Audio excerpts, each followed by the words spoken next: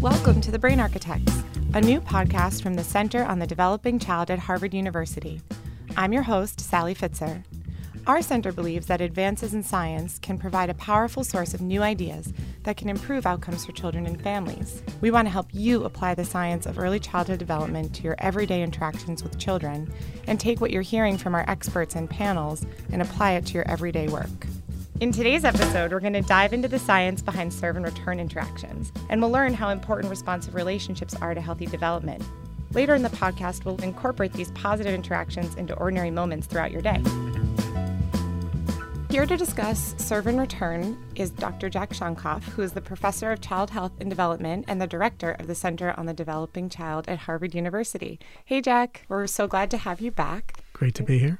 Today, we're going to dig into this concept of serve and return. So I'm wondering if you could start just telling us a little bit about what serve and return is. Serve and return is a very simple phrase that tells us about how important the back and forth interaction is between very young children, actually beginning immediately after birth, and the adults who care for them. Serve and return, as we're using it now, refers to how parents or other adults who care for children, young children, exchange vocalizations. They make sounds. They look at each other. It's this back and forth interaction that occurs naturally between babies, very young children, and the adults who care for them. These are things that parents and other caregivers do pretty naturally, even if you haven't had a course in child development. We are biologically wired to be engaged in that kind of serve and return interaction because it is necessary for healthy development. If we didn't do it, if it required a course in child development millions of years ago, we would have become extinct as a species because babies' brains and young children's brains wouldn't have developed in the way they do. It's the essence of what promotes healthy brain development very early. Why is that important for healthy development of a child? It's not simply important, it's critical because the brain is wired to expect this kind of back and forth serve and return interaction. It's really the way the brain builds its circuits, the way the brain develops the capacity for different skills. Here's a really good example. How do birds learn song? Very similar to how do humans learn their language, which is speaking. A really elegant experiment was done once. Newly hatched baby songbirds, who at that point didn't know their songs, they removed them from the adult songbirds and raised them in cages with very high fidelity recordings of the song for that songbird. You can guess what the punchline is here.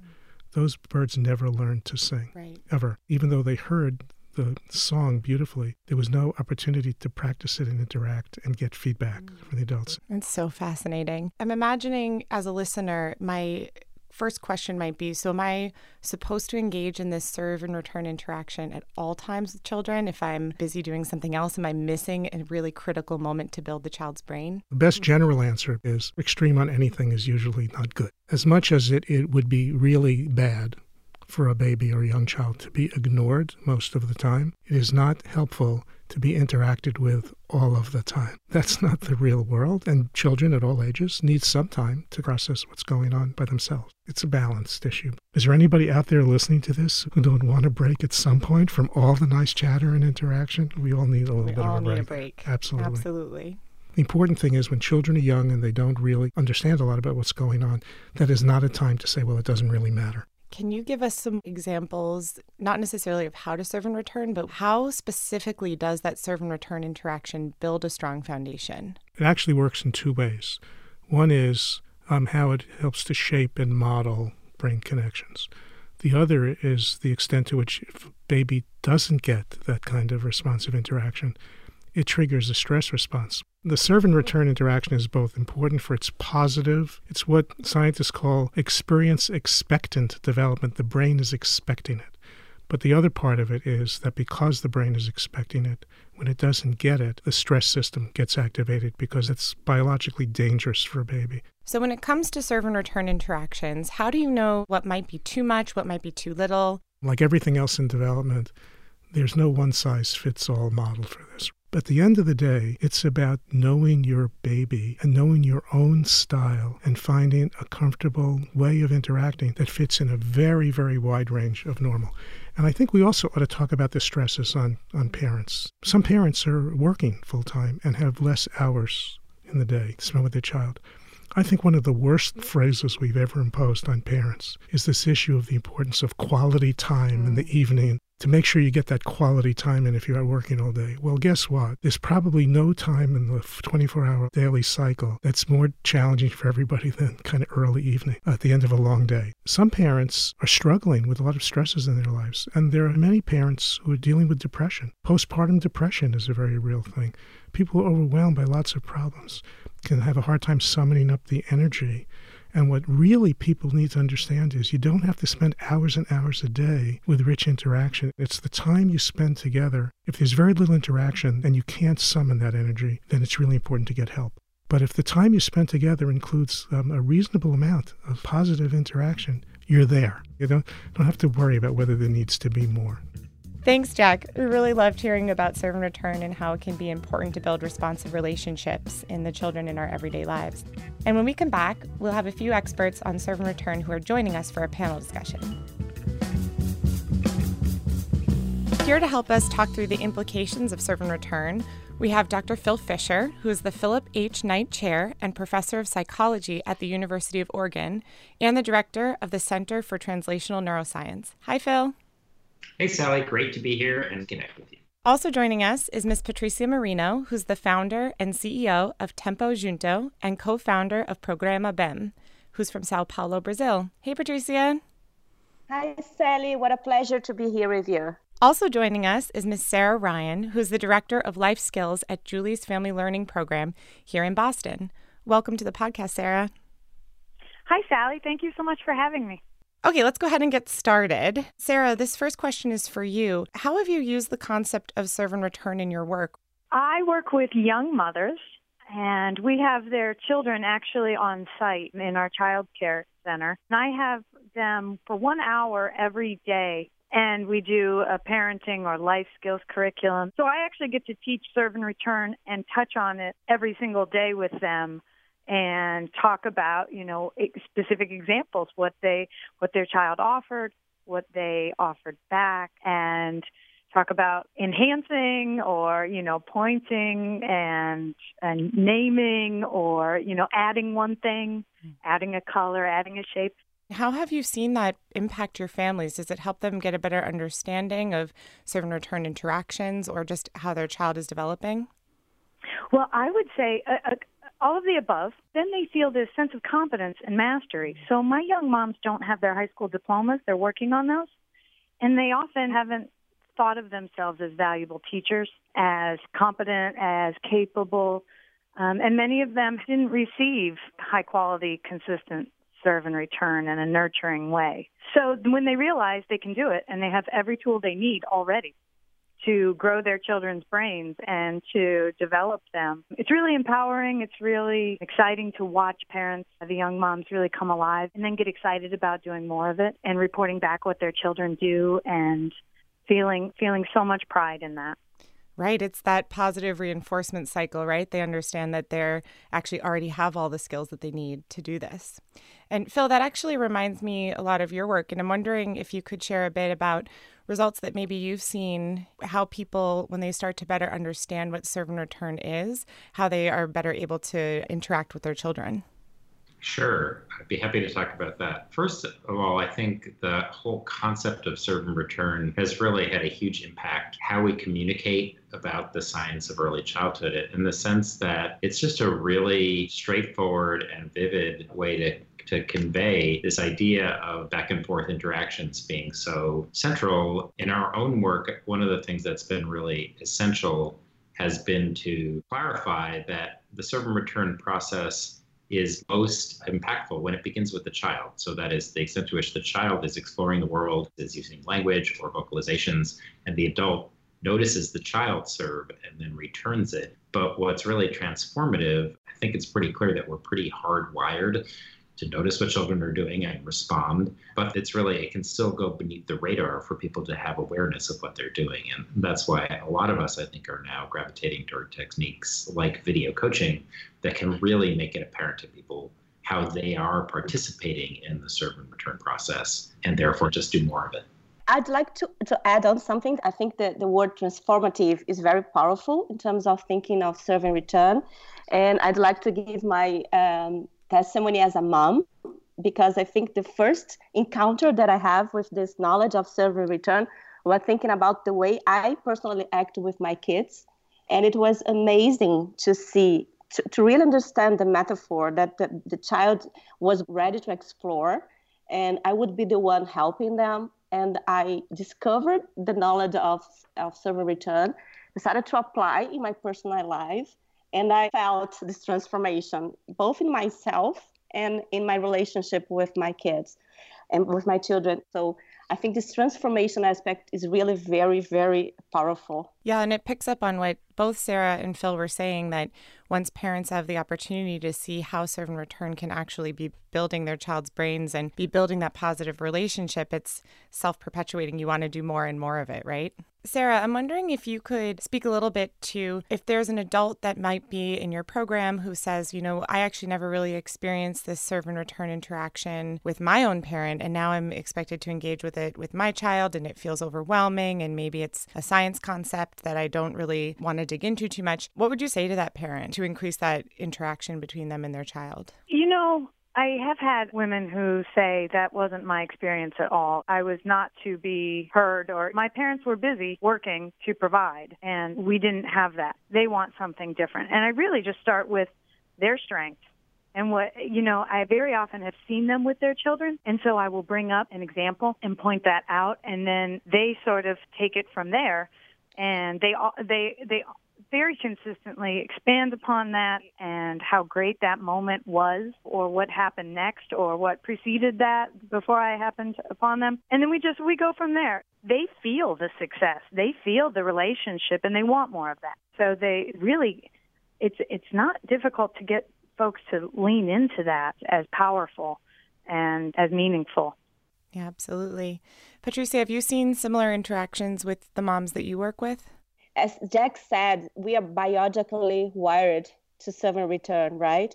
So when we just start to pay attention to what we're doing and see the lights in the eye of the kid when we are interacting with them, and the pleasure that you feel when you are responding to them. So whenever the family has the opportunity to live that, they want more. We can help people find back the pleasure of being a parent, We spend so much time talking about the struggles and how hard it is, and it is something hard. It's an art to raise a kid.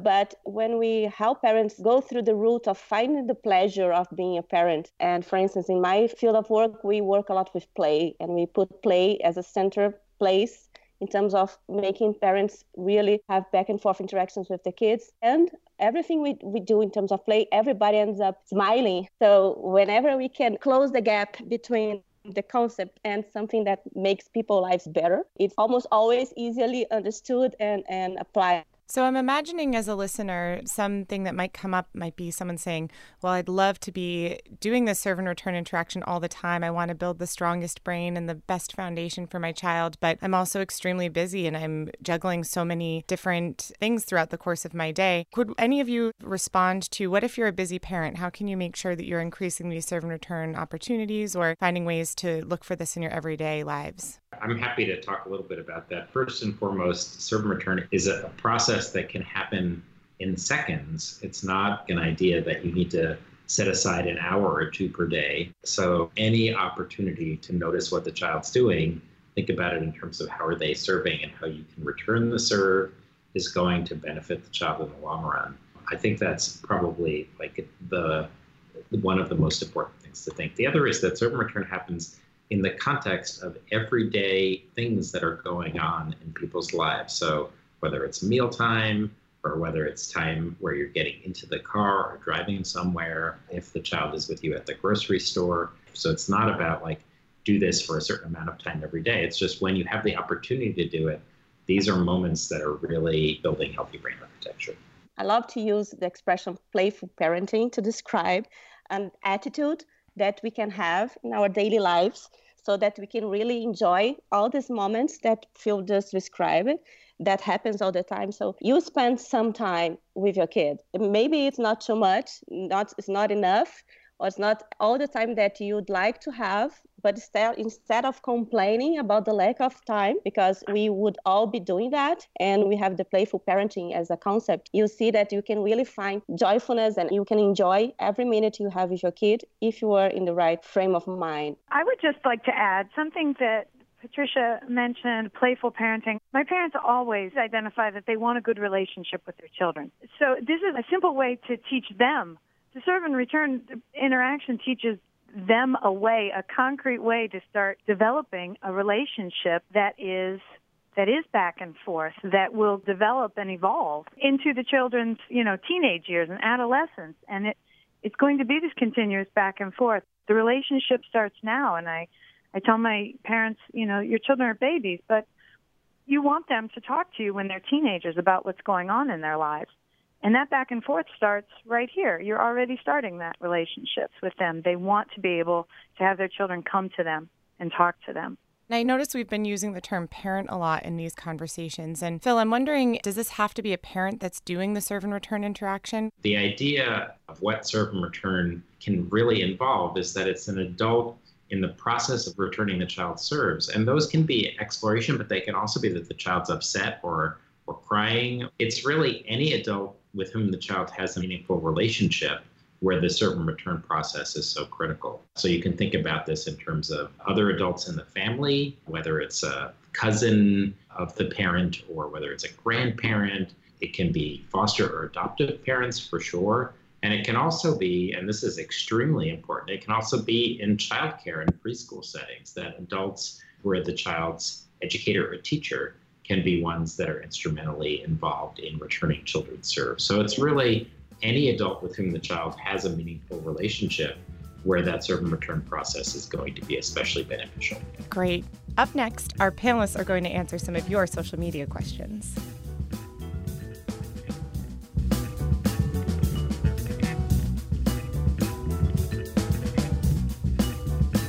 Now we're going to open it up to some of our social media followers who submitted questions to the center.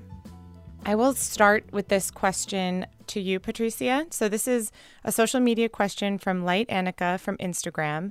And they ask, is serve and return better for infants and toddlers, or can it also work with older kids? It can definitely work with older kids because the basics of it is understanding there's a person and establishing communication. So when you start from your kid, your infant, paying attention to what they're looking and their serve and return based on that, later on, we will be a better listener to your older kid, your teen kid. And you'll be a person that will make sure that you listen first and speak later because you understand there is a communication process. Here's another one from Light Annika. And Phil, I'd like to address this one to you. Should I explain to a baby everything we do and see? Absolutely not necessary to explain to a baby everything we do and see. And in fact, a very young baby isn't going to have the capacity to understand everything that's seen and done. It's really a question of noticing what the child is doing and then responding. And you can respond either by using words to respond, to name what the child is expressing or looking at, or you can also use other kinds of acknowledgement. Some of them can be just nodding your head or saying, things that help them to understand that you see them and you hear them and you understand what they're focused on. It's all the stuff I'm doing right now that you guys can't see. I'm nodding and acknowledging and I'm returning your serves, I promise.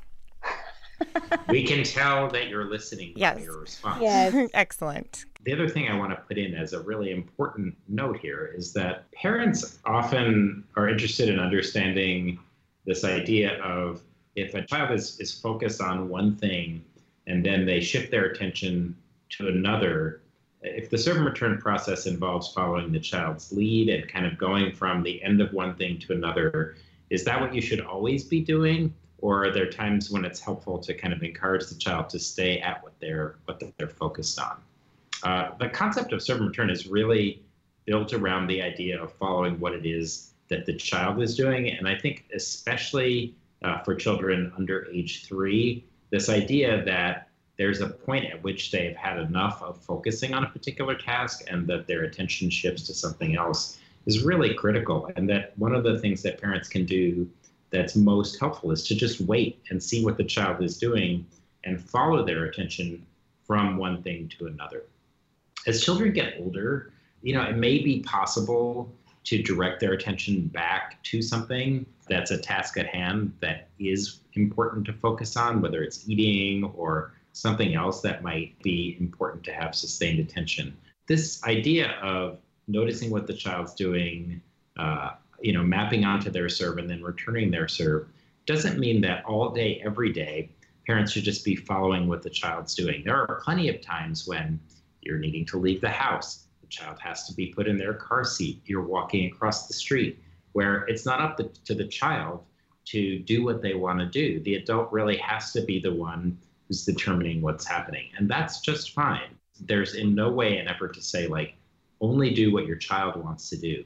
It's more about, as we've all been saying, noticing the situations where you have the opportunity to let the child lead, to notice what they're doing, and then to return their serve, that are particularly helpful for brain development. Here's another one. This is from Elle Mies from Instagram. Sarah, I'll address this one to you. She asks, I have 2 little boys who are almost 4 years apart. What's the best way I can engage them both? Sure. So there's some things that are just so universal. What is important to you? What do you have fun doing? What do your children have fun doing? And following them. So if you have a dance party in your house, this is good for everybody. If you are enthusiastic when somebody starts to dance and then everybody's dancing. If you take what the older child is capable of doing and let them start the serve and return with the younger child's always so much more interested in whatever the older child is doing than what the parent is doing most of the time. Anytime you can have that magical moment where the older child is engaged with the younger child and they're both leading the way and back and forth, and then there's a parent just hop in occasionally in that. There's so many natural moments to let the older child engage the younger child. I want to say something else about this question. When she says that the best way I can engage with them both, there's, for me, something behind that is investing some time to understand your kids, who they really are and what they like. Sometimes we forget to do that, to not come up with our own ideas of how to engage them, but just to work with the things that they like to do. And if you know that, it's not that hard to engage them. That was a really great conversation. I just really want to thank all of you for your time being here and for giving us your expertise on these topics. Up next, Dr. Jack Shonkoff will be here to debunk another early childhood development myth. And we're back with Dr. Jack Shonkoff. We've been talking a lot today about the need for active engagement between a child and a caregiver and that serve and return interaction that you were sharing. And it sort of reminded me of that expression that we often hear people use in our line of work, where people will say things like babies are sponges or that their brains are always absorbing. But from what we've heard today, that doesn't seem to be a correct analogy. So I'm really glad you used that analogy, Sally, because we do talk about babies as sponges a lot. From a scientific point of view, sponges is probably not the best way to describe babies, because a sponge kind of sits there and passively absorbs what's coming. What's different about serve and return is that the baby or any young child is an active agent of that interaction. It's not just passively absorbing, it's also serving. It's feeding into that interaction, and that's the key difference. So we are not passive sponges, even though we soak up everything around us. We are active agents in our own development. We are not passive sponges. That's the sound clip I'll take away from this. Parents who buy educational videos for babies, play classical music, or show you beautiful art, that's been studied. And it's been found that it has no effect on children. Why? It's only one way. There's no serve and return. You're just passively listening. That's not how kids learn to talk. A lot of research on language development shows that, at birth, the brain is capable of learning and speaking any language in the world fluently. And in the beginning, it's listening. It's kind of listening to all that chatter going on around. It's beginning to differentiate sounds. By 9 to 12 months of age, research is very clear that children are already losing the ability to differentiate sounds in languages they've never heard. The brain is pruning away that ability and focusing on just the language it's heard. So whether it's language development, whether it's kind of learning about cause and effect, whether it's learning just about everything in the world, it's the back and forth interaction studied in animals, studied in humans, that comes out to the simple term of serve and return. You can't just feed information into a baby's brain. You have to engage in an active back and forth serve and return interaction where the baby is playing a role and the adult is playing a role, and you influence each other. That's how healthy brain development happens. That's serve and return. Thanks, Jack. Another myth busted. And up next, how do we add serve and return interaction to our already busy lives? We'll leave you with some really simple ways to get started with incorporating serve and return into your everyday lives. And it can be as easy as playing peekaboo or Where's Baby, a game where there's back and forth between you and a child. Or you could just take a few seconds to notice what a baby or toddler is looking at and then talk to them about it. So for example, if you're looking at a toy, you could say something like, that's a ball or a doll or block or whatever you're looking at. It's just important that you're sharing the attention. And then you would describe it in words. You might say something like, it's round and green. You'd wait for their reaction. Then you'll share that interaction back and forth. So if you're not used to talking through everything with a baby, don't worry. It does get easier with practice. And even these really simple steps are making amazing connections in a child's brain. I'd like to once again thank our guests, Dr. Phil Fisher, Ms. Patricia Marino, and Ms. Sarah Ryan, and Dr. Jack Shonkoff. I'm your host, Sally Fitzer, and we'll see you next time. The Brain Architects is a product of the Center on the Developing Child at Harvard University, and you can find us at developingchild.harvard.edu, where we'll post any resources that were discussed in this episode. We're also on Twitter at Harvard Center, Facebook at Center Developing Child, and Instagram at Developing Child Harvard. Brandy Thomas, Charlie Gibney, and Kristen Holmstrand are our producers. Bridget Sear is our audio editor, and our music is Brain Power by Mila from freemusicarchive.org. The podcast is recorded at PRX Podcast Garage in Allston, Massachusetts.